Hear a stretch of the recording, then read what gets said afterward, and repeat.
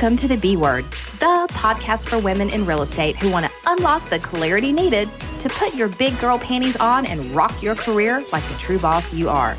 I'm Joanne Bolt, your host, and together we'll dive into the things your broker doesn't teach you in order to own your own path, disown the things getting in the way to finding your place, and stop apologizing for the obstacles you had to overcome along the way.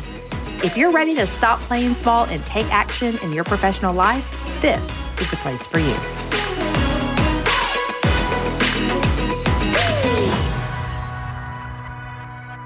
One of my favorite things to do in business is to really solidify a brand so that when I market and work with it, I'm the expert.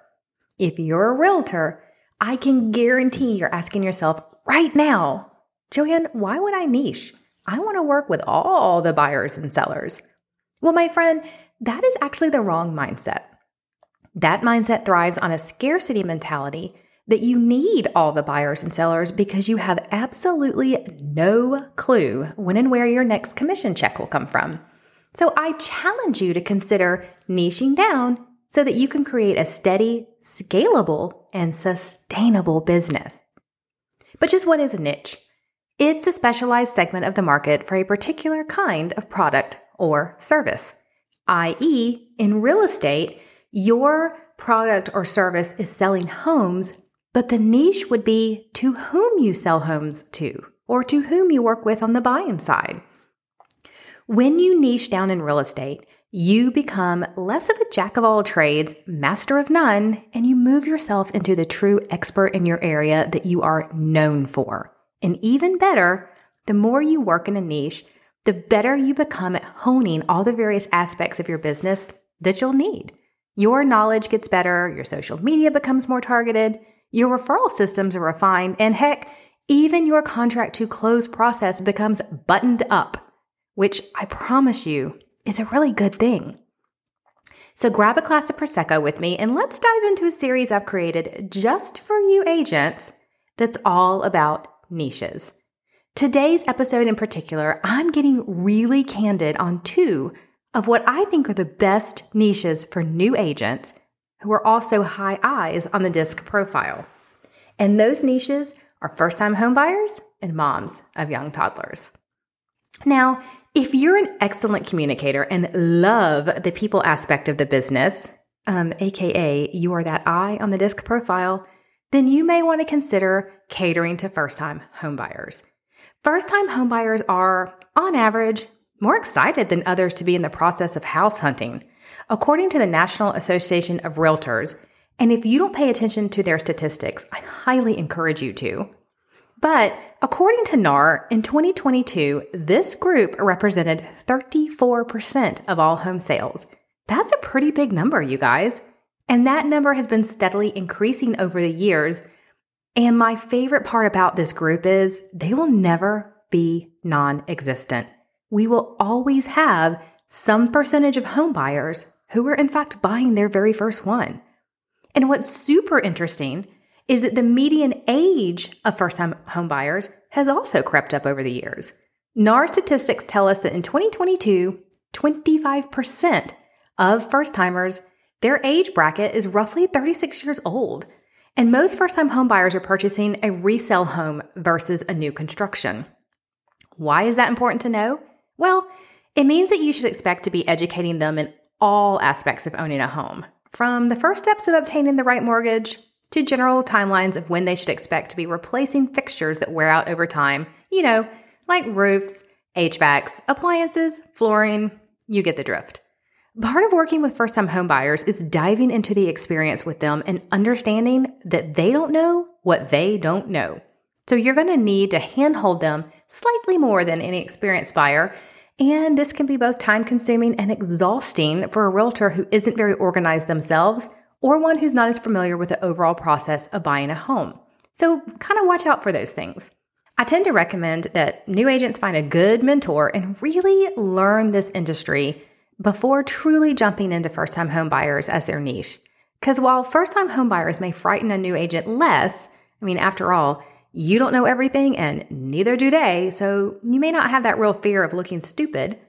But You also have to ensure that someone is watching over your shoulder because you don't want to lead a first-time homebuyer down the wrong path, misplace something in their contract, make a mistake on their transaction, and cause a lot of financial stress because of your inexperience. I also tend to find that former teachers make excellent first-time homebuyer niche realtors because, quite frankly, those ladies have learned the art of patience and explaining things to students well before the student even knows they need to have it explained to them.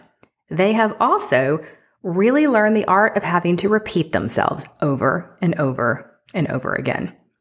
Working with first-time homebuyers tends to also come with a lot of excitement on the behalf of the buyer, and that can be a lot of fun and very gratifying.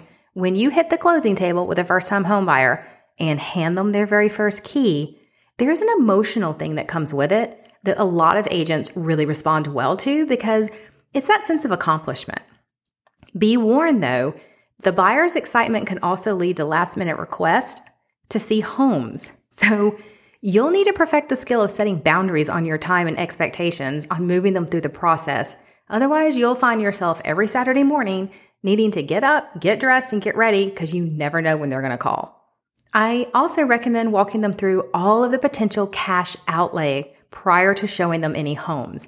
They need to fully understand that they may have to pay for a title exam, or an appraisal, or an inspection, a septic checkout, or any other items outside of the closing table that they don't know ahead of the time that they're going to have to write a big check for, and you don't want to catch them off guard. You need to always be one step ahead, especially in first-timers. And speaking of paying for things, when you work with this group of people, you should get very familiar with a few home loans that are quite popular in this niche. Fannie Mae's Home Ready and Freddie Mac's Home Possible loans are seeing a lot of popularity right now because they have 3% down payments and reduced mortgage insurance premiums if your buyer is within the income limits. FHA is another go-to for this bracket and is typically made for buyers with a 680 or below FICO score. As a niche specialist in this area, you need to be well versed in these loans and have several lenders on your recommendation list that also are well versed in these loans. While you don't handle the loan yourself, obviously the lender does this, your buyer may ask some general questions to you, and quite frankly, you should have an overarching knowledge of what they're talking about. Understanding the loan at a very high level also helps you anticipate those extra oddities like the costs associated with the loan, or things to watch out for inspections. I found that FHO loan exhibits in most states have a special wording for parts of the process that are different from other conventional loan exhibits, and it is your job to know the difference in those exhibits, know the different things the loan's going to need to have, from your perspective, and understand that in order to educate both your buyer and, well, let's be frank, sometimes the co-opting agent you're working with, because you can't assume that when you bring a first-time buyer who's using FHA to a listing, that listing agent has any clue what that exhibit means either. Marketing as a niche to first-time home buyers is so much fun. This is when you lean into their lifestyles and activities that the group could be interested in. Bear in mind that sending out value-added items like coupons to Home Depot because they're going to have to make a run for, paint or a hammer to hang something up, or even better, arranging painting discounts with your favorite painter, or gift cards to restaurants that are close by the neighborhoods that are in the price point of first-timers, it really sets you apart from the competition. And what sets you apart from the competition could very well be the main reason your buyer ends up recommending you to their friends and family. The little details matter, people. The second niche I recommend for newer agents is the mom of the young toddler. You may question me about this niche, but I promise you, if you work with these people, you know what I'm talking about. And boy, oh boy, do I love this niche. There's just so much you can do with it. And I'll add in that many of the same reasons a realtor gets going into the first-time home buyers applies here as well. Your patient level needs to be up at all times. Moms are often hectic. They come to showings with their toddlers, and they need hand-holding at a higher level. They often utilize the same loans as the first-time home buyer, and because they're first-timers or they're moving into their second home because now they've had the kids and they've outgrown the first home, they can often feel like their cash outlay looks a little bit different because now they've also purchased the minivan, they have the cost of preschool education, they have extra clothes to be purchasing, extra laundry detergent, and all the snacks and things that come with kiddos. But here's where your mind shift occurs. As a niche realtor in this market, I recommend taking the time to ensure that you've thought through your boundaries. I mean, will you allow the kids to come to showings? It's up to you really as the agent. If you're a hard no on that, then a fierce conversation needs to be had with your buyers prior ever having the first showing. And a good list of reputable babysitters may be something you want to add to your vendor database. If you do allow your moms to bring their kiddos, then I recommend popping a basket in your car and always having a few items handy. Personally, I always carried around juice boxes, crackers, baby wipes for spills, and those coloring books that the markers use water instead of ink, because that way no one is writing on any walls, floors, or your car.